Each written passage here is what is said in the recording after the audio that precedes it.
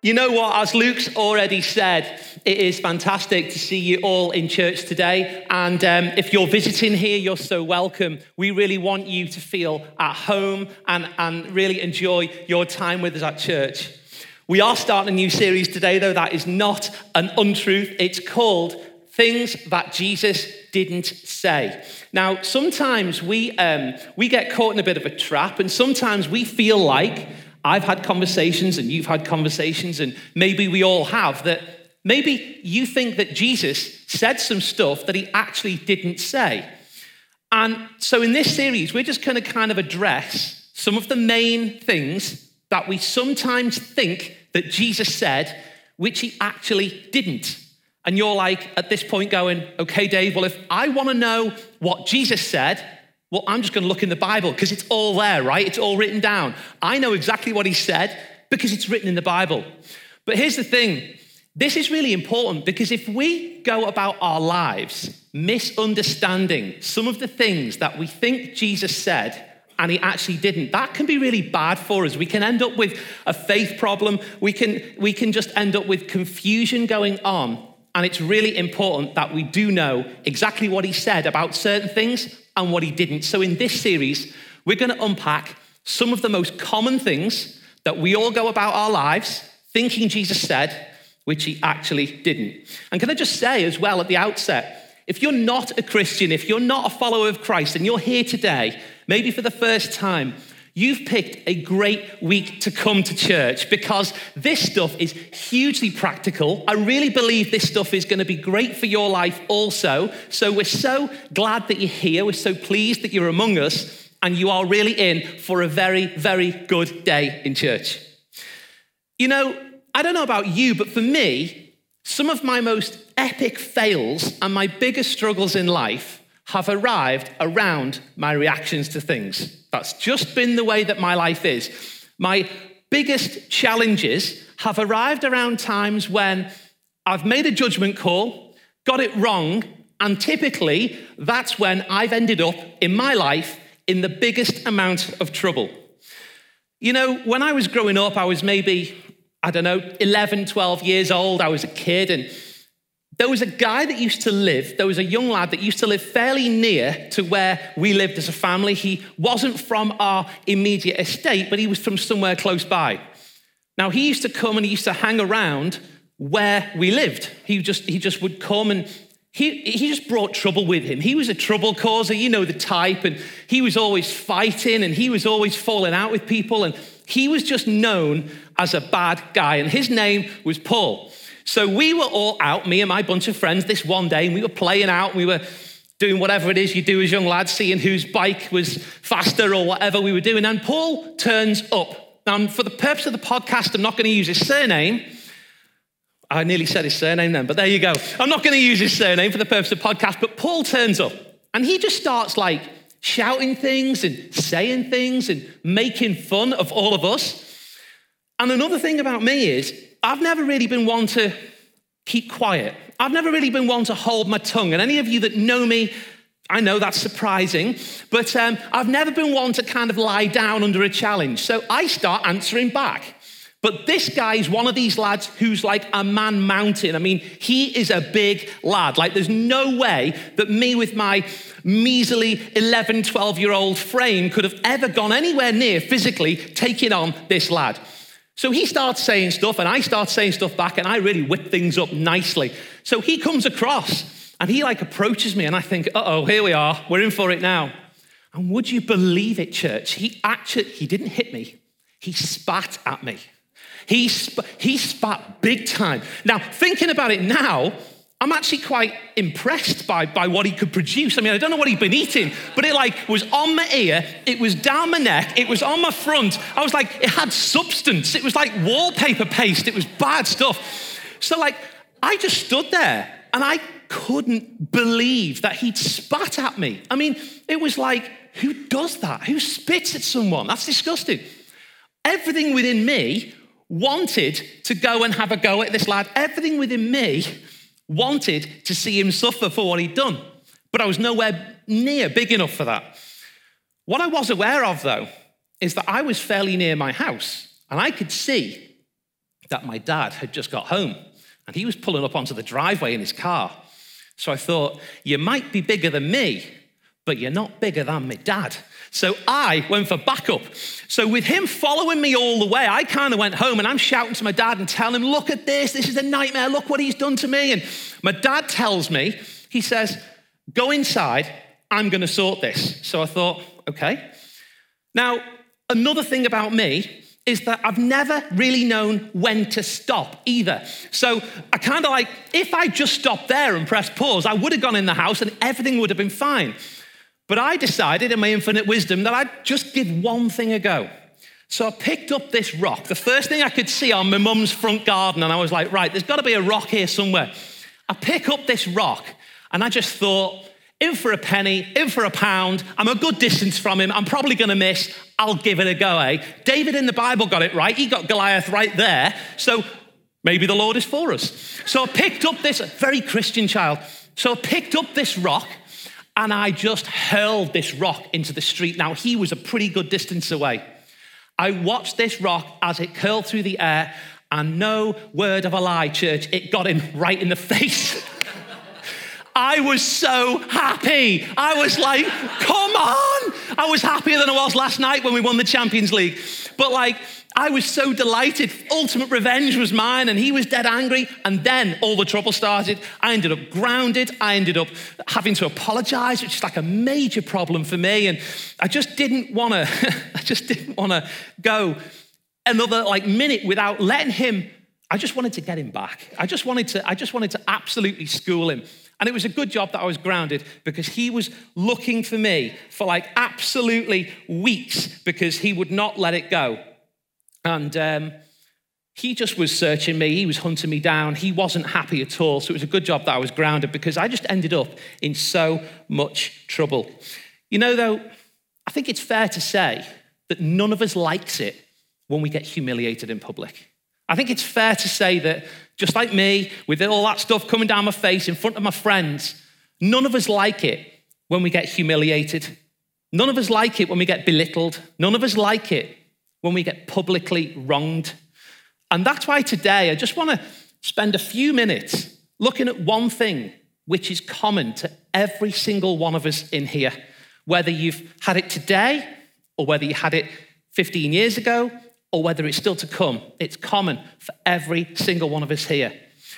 You know, the thing we're going to be looking at today is something which every one of us will suffer. It's more than likely going to enter into part of every single day. If you've ever had a day in work where you've got home and your whole day has been a complete and utter shed collapse and the whole thing's been a nightmare and you fell out with everybody, it could be as a result of this one thing. It's the reason for so many destructive family feuds. It's the reason for friendship breakdowns. It's the reason for damage that gets done inside of relationships. It's the juice of so many TV dramas and soaps. It's the juice of those things that what it produces is dark and mysterious. And if we're all honest about this thing, we would say, I would prefer it if that was my little secret. I would prefer it if no one else knew this thing about me. It's massively common. It affects children all the way through to adults. It is just such a huge thing that people have actually died from this and they will continue to die until we get a hold of it. So what we're going to spend just a few minutes looking at today is revenge. Because I believe that we need to study this subject and have a little look at it because it will stand us in so much good stead as we go through our lives. You know, revenge in the dictionary, we'll come to the Bible in a minute, revenge in the dictionary actually is defined as this: the action of inflicting hurt or harm on someone for an injury suffered at their hands. The action of inflicting hurt or harm on someone. And when most of us think about revenge, we think about it in one of two camps. We kind of fall into one of two brackets. Bracket A might say, well, okay, revenge in its worst form, and you might just go straight for the worst form of revenge and say, okay, so I'd never kill anyone. I'd never take anyone's property. I'd never see anyone come to any harm. And you might just go to the worst form and say, I would never, ever do that. The other camp of people might say, well, I absolutely would take that, yeah, because they deserved it. I absolutely would cause them harm because they deserved it. I did. I got them battered. And you know what? I'd do it again, and I feel great about it because that's exactly what they deserved. So you almost kind of self-justify. And as I said, more of us struggle with revenge than would really want to let on. And its results can be really damaging. But the early onset signs of revenge are often so small that we miss them. We don't even see the early onset signs of it. But if we actually knew what Jesus did and didn't say surrounding revenge, I feel like that would be helpful for us. I feel like we all dislike when we get publicly wronged. I feel like, as I said, we all don't like it when stuff doesn't go our way and when we get publicly humiliated or we lose face in front of our friends or of our family. I mean, you know how it is. The new guy starts in work and within a month, he's instantly got the promotion that you were lining yourself up for. It's almost as if he was earmarked for it when he started with the firm. But you'd already told all your friends, that's the one I'm going for, that's the job I'm going for. And your boss had already intimated to you and said, yeah, he's kind of tipped you the wink and said, you're on for this. But now you've lost face in front of all your colleagues and in front of maybe friends outside of work because this new guy started and got the job within just a month. But you'd have been so much better at that job than he would have been. I mean, he's so young and inexperienced anyway. And what's the boss's game? Does the boss just not like you anymore? Has he just gone off you? Is that where this is now at? And office politics are just the worst things alive, aren't they? I mean, you're angry at the new guy for shafting you and you kind of want revenge on him, but he didn't really, kind of did, but he didn't. And you're all forced to be really kind of like friendly with him. And he's like, hey, how's it going? Morning. And you're like, hey, yeah, hope you fall over and hurt yourself and off work for ages and lose your job. And P.S. I'm a Christian, so God bless you. Or it's such a nightmare because you've got to be all pleasant, but there's such an undertone of revenge that runs through everything. Or what about you cut up on the road on the way into work in the morning? You haven't fully woken up yet. You haven't even had your statutory 3 coffees. And you're in the car and you're on the way into work and someone slices in front of you and sticks an arm out the window and has the audacity to make out like it's your fault. I mean, that just instantly riles every one of us against the guy in front. It just does. Or the classic, you're in the Mersey tunnel, you've just gone into the tunnel, you've passed the sign that says keep in lane, and the guy in the car next to you decides that your lane's going quicker than his lane, and he slices across and makes you brake. Now, I don't know about you, but with me, my reaction is 10 times worse if you've actually made me brake. I mean, slice me up, act like it's my fault, carve me up, maybe even say something, but do not make me use the brake. When you use the brake, it's like your brake is almost the trigger and it gets even worse. Maybe you've completed a project in work. Maybe you've finished a contract and now the client just doesn't want to pay. But that produces a number of problems for you because you've already told your wife, hey, honey, I've got this amazing project going on in work right now, and we can book that holiday, and we can go and get that thing that we've been after. And now this guy wants to query the bill and start renegotiating everything. And it's come to the point in time now when you're actually going to take the money off him, but there's a problem. So you're now left holding this problem where you've got to go home and explain to your wife and lose face in front of her that this is your issue. This is nothing that you could have seen coming. It's nothing that you could have planned for, but now you've got to go home and lose face in front of your wife. And how much does that make you want revenge on the guy? You're just like, why would you do that to me? Why? Who even does that? Or what if it's a friend or a close family member who's hurt you and wronged you, maybe through something that they've said or something that they've not invited you to or something that's just going on? I mean, in my experience, close friends and family can hurt each other more than just about anybody else. But because your life is so close with that person, because your worlds are so entwined with each other, all you want is some distance. But that's the one thing that you can't get because your lives are so close, your lives are so tight together. All you want is some distance to get rid of these feelings of revenge that you've got towards them, but you can't get the distance that you need. So what do you do about your feelings? Or maybe you were involved in an accident that just wasn't your fault, and now you've been forced to take time off work, and you've lost income that you could have really done with.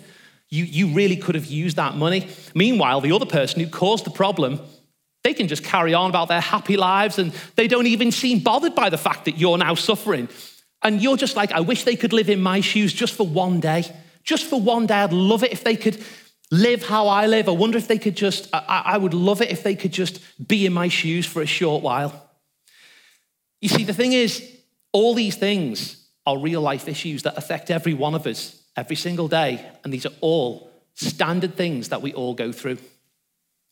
And even though we know revenge is wrong, we all get it, revenge isn't the right way to do it. Even if we knew the right way to go about living, it's virtually impossible for us to do. Even if we knew the right way to react, we struggle so much. And we are aware that there are better ways to live, but we just don't quite know how to do it. And we struggle with making the right decision because we're in a heated moment. So we're just going to spend a few short moments looking at the answer to this one question. What do you do when people wrong you? What do you do when people wrong you? And you know, the really great news for all of us here today is that even though we all suffer with this issue, even though every single one of us is the same, God's word has something to say about it. He always speaks in to our most vulnerable areas. He knows what it is that we can't deal with. He knows what it is when all of our emotions get involved and we can't help ourselves. He understands what presses all of our buttons, and he made us and he knitted us together, and he understands everything about you. He knows we can't resist our urges to take matters into our own hands. He understands that. But the great news is he gave us the best example to follow, Jesus. He's the only one to have ever lived a perfect life. He's the only one to have ever been subjected to everything that you and I get subjected to and be subject to all of the same emotions and feelings as we are and still live a perfect life. This is a classic example of why all of Jesus' peers, back when he walked the earth, hated him so much. Because not only did he live a perfect life, and that was pretty annoying for them, but he also turned so many of their religious laws and their rules on their heads when he walked on the earth with this new way to live based on faith in him. So many laws that they devoted their lives to and fought for and written down over centuries. And he turns up, lives this perfect life, and turns the whole lot on their heads. So let's have a little read of what Jesus says surrounding the subject of revenge. And it's going to come up on the screen behind me. So we're going to start Matthew 5, verse 38. So this is Jesus speaking. You have heard the law that says the punishment must match the injury. An eye for an eye and a tooth for a tooth.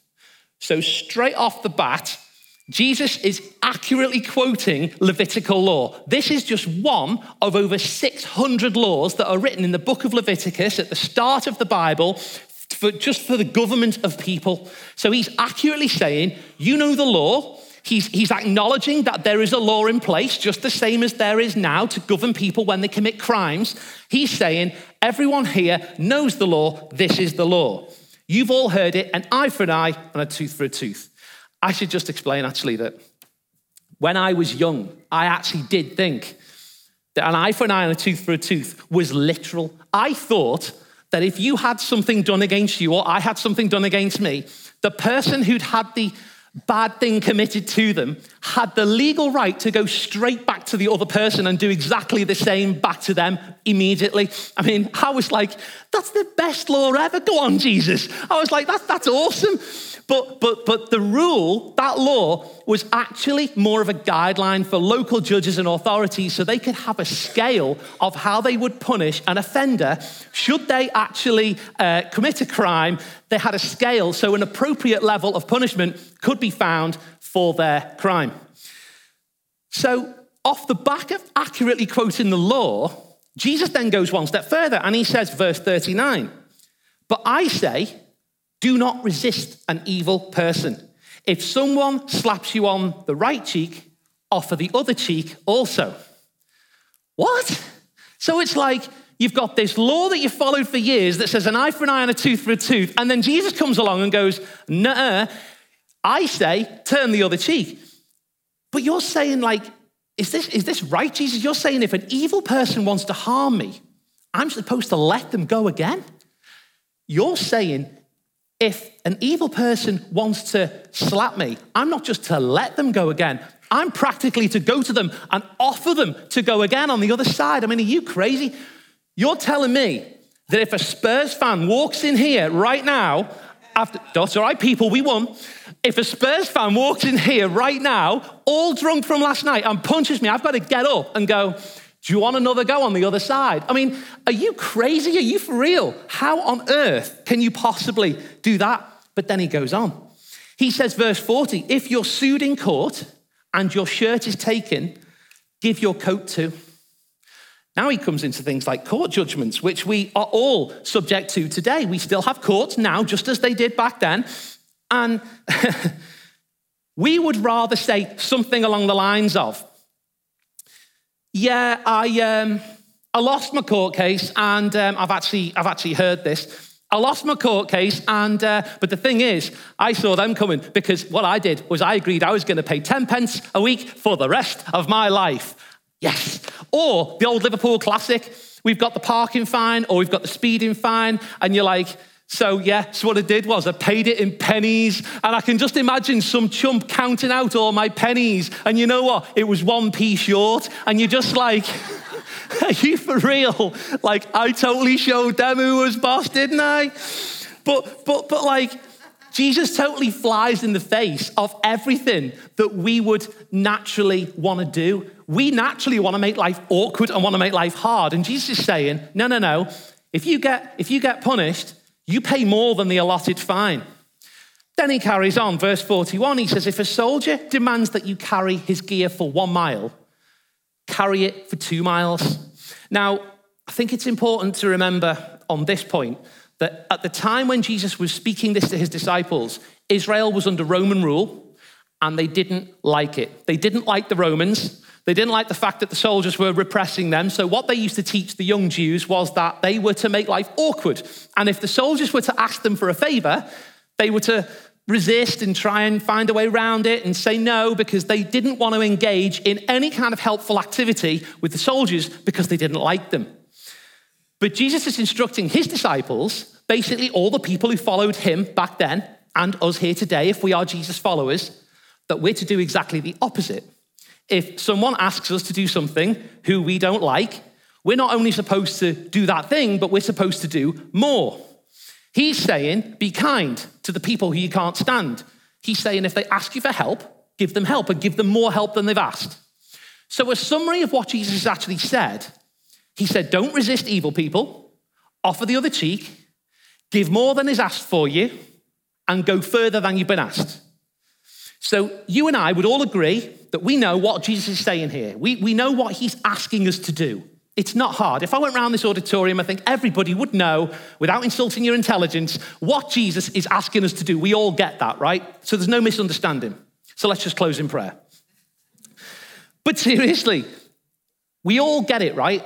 If we've been wronged, we're supposed to not resist, get slapped again, give our coats away, and carry their stuff for miles. So he wants us all cold, tired, and slapped, right? That's what Jesus actually wants.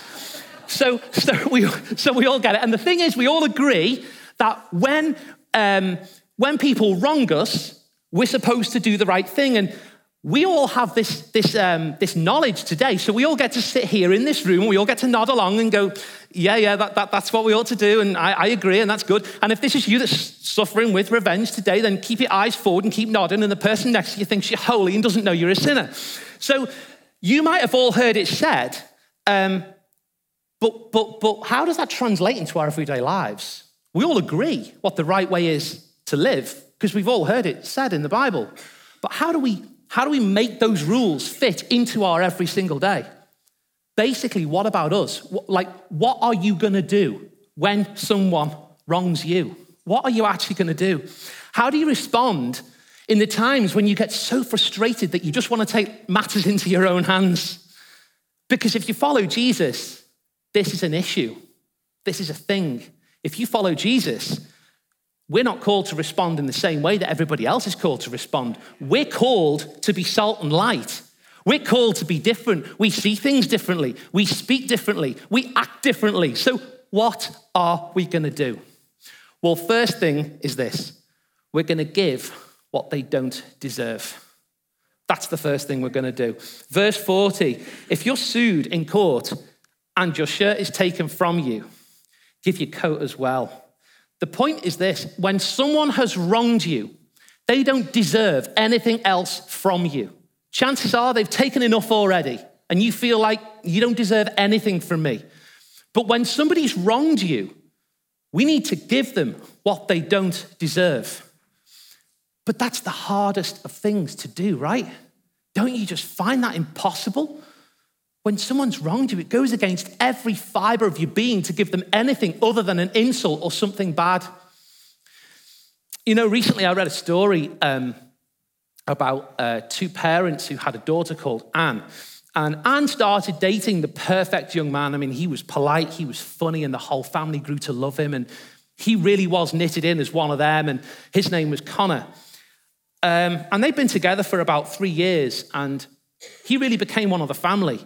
But the thing was, behind closed doors, the couple started to argue. Anne and Connor would start to argue. And as time went forwards, the arguments grew toxic. And they grew more common. They grew more often. And they grew worse.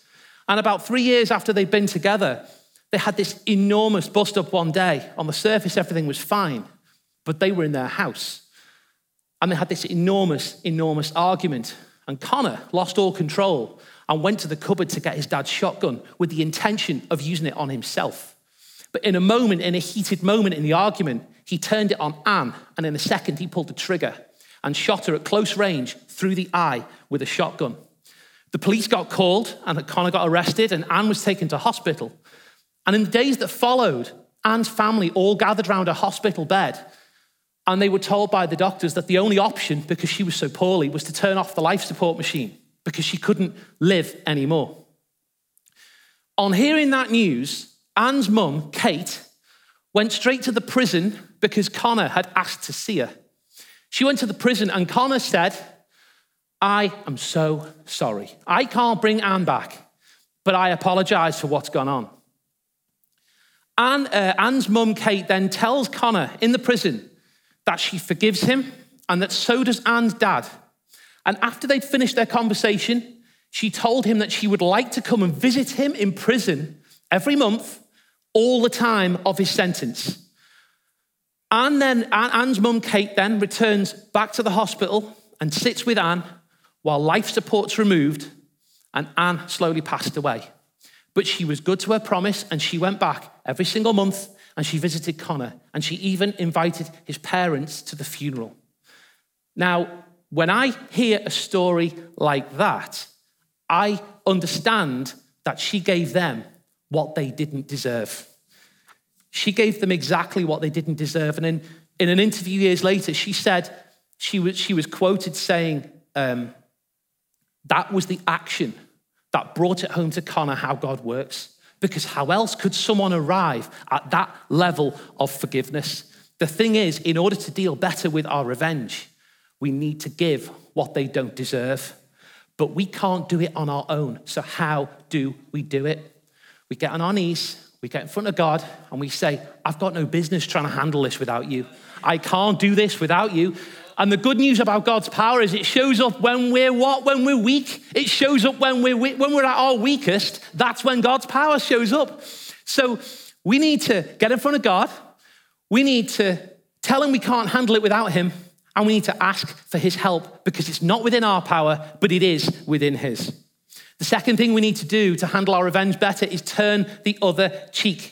Verse 39, but I say do not resist an evil person. If someone slaps you on the right cheek, offer the other cheek also.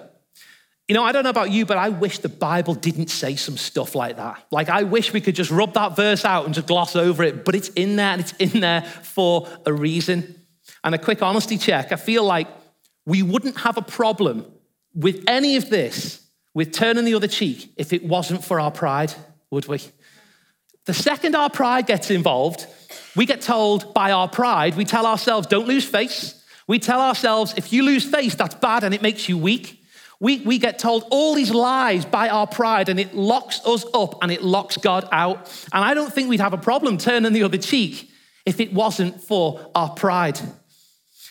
But you know, the answer to that is also found in Jesus, because when he lived on the earth, he lived the most radically, crazily different version of humility that we've ever seen. He just a hugely humbling level of humility. When he came to earth, he lived and he didn't care if he was wronged, and he didn't care if he lost face, because he didn't have the pride issue that maybe you and I would have. And he lived in an age where all the great things were done by great people, and that was just the age when he lived. But then he shows up into that world and he says, but let me tell you this, let me redefine greatness for you. Greatness is actually now determined by how well you serve someone else. He turns up in this world of pompous religious leaders who did great things, but he says greatness is defined by how well you serve someone else. He turned everything that they believed upside down and on their head. Greatness has the ability to be humble. Humility turns the other cheek, and humility is okay to lose face. You know, for all you note takers, here's a takeaway note for you. It's okay to lose face in front of people so long as your face is known to God. It's okay to lose face in front of people so long as your face is known to God, because that's where your value comes from. So what do we do when someone wrongs us? We apologize first. What did Jesus do? He initiated reconciliation. He was the initiator. When he walked on the earth, Jesus was right and Jesus was wronged, but he initiated reconciliation for all of us. He was right, but he was wronged, and he initiated the healing process for every single one of us. And you know how it is when you're sitting in the other room and you're like, I'm not going in there, and she owes me an apology, and I'm not going in there and starting groveling again, because I don't want to give her another opportunity or him another opportunity to have another go at me. And our pride locks us up and we dig in and we think, I'm not going to lose face. You know how it works? So I'm not going to go to his office. He owes me an apology. He's the guy that wronged me. That's how it works. And our pride locks us up and we lose face if we go there. And we get locked out and we get locked up. Turning the other cheek looks like apologizing when you know that you were 5% wrong and they were 95% wrong. That's what turning the other cheek looks like. It looks like valuing what you have more than winning this war. That's what it looks like. And the third and final point today is simply this. If a soldier, oh no, that's the verse. No, never mind soldiers, they're all over it. Go the extra mile. That's the third point. I'm coming on to the soldiers in a minute. They'll get theirs. We've got to go the extra mile, church. We have to. We have to be people that go the extra mile. Verse 41 says, if a soldier demands that you carry his gear for a mile, then carry it too. If someone demands something of you, instantly that puts you back up, doesn't it? That just puts you back right up, and you demand something of me. I prefer to be asked, have some manners, come to me properly. But if someone demands something of you, like the Roman soldier, in the days when they didn't like the Roman soldiers, Jesus was calling those people to go the extra mile for people who they didn't like. And I think the whole topic of going the extra mile has got an awful lot to do with some level of personal cost. It's got an awful lot to do with being inconvenienced. Just having some space in your life to be inconvenienced. And it has to not just be the bare minimum, has to be more than that. When you get asked to do something that you don't want to do by somebody who you don't like, that's what going the extra mile is, when you actually see it through and do that. You know, this church is here today because a huge number of you here now, and maybe people who would be at the 6 but aren't, a huge number of this church went the extra mile, and you turned up early and you stayed late and you did more than what was asked and you did more than what was expected and you did more than maybe you could afford to do because you went the extra mile.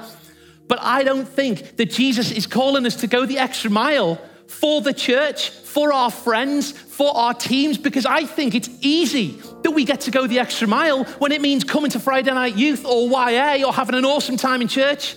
I think it's easy to go the extra mile to serve on band or tech or Powerhouse. I think it's dead easy to go the extra mile for our friends and the people who we like. That's easy. That's the easy thing that we get to do.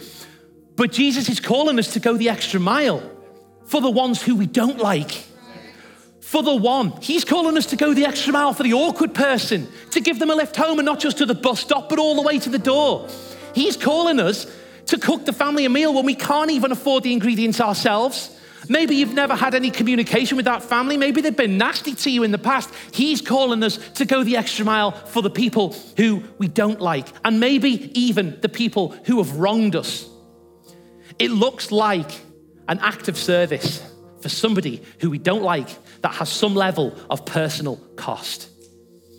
Do you know, it looks like a word of encouragement for someone who's hurt you, rather than talking about them behind their back to other people. Go to them and speak to them. That's what going the extra mile is. It's going to them with a kind word rather than going to someone else with a bad word about them. And the thing is today, you and I, we all get to walk away from church today. We all get to go home and carry on with our day and go and see the victory parade in Liverpool.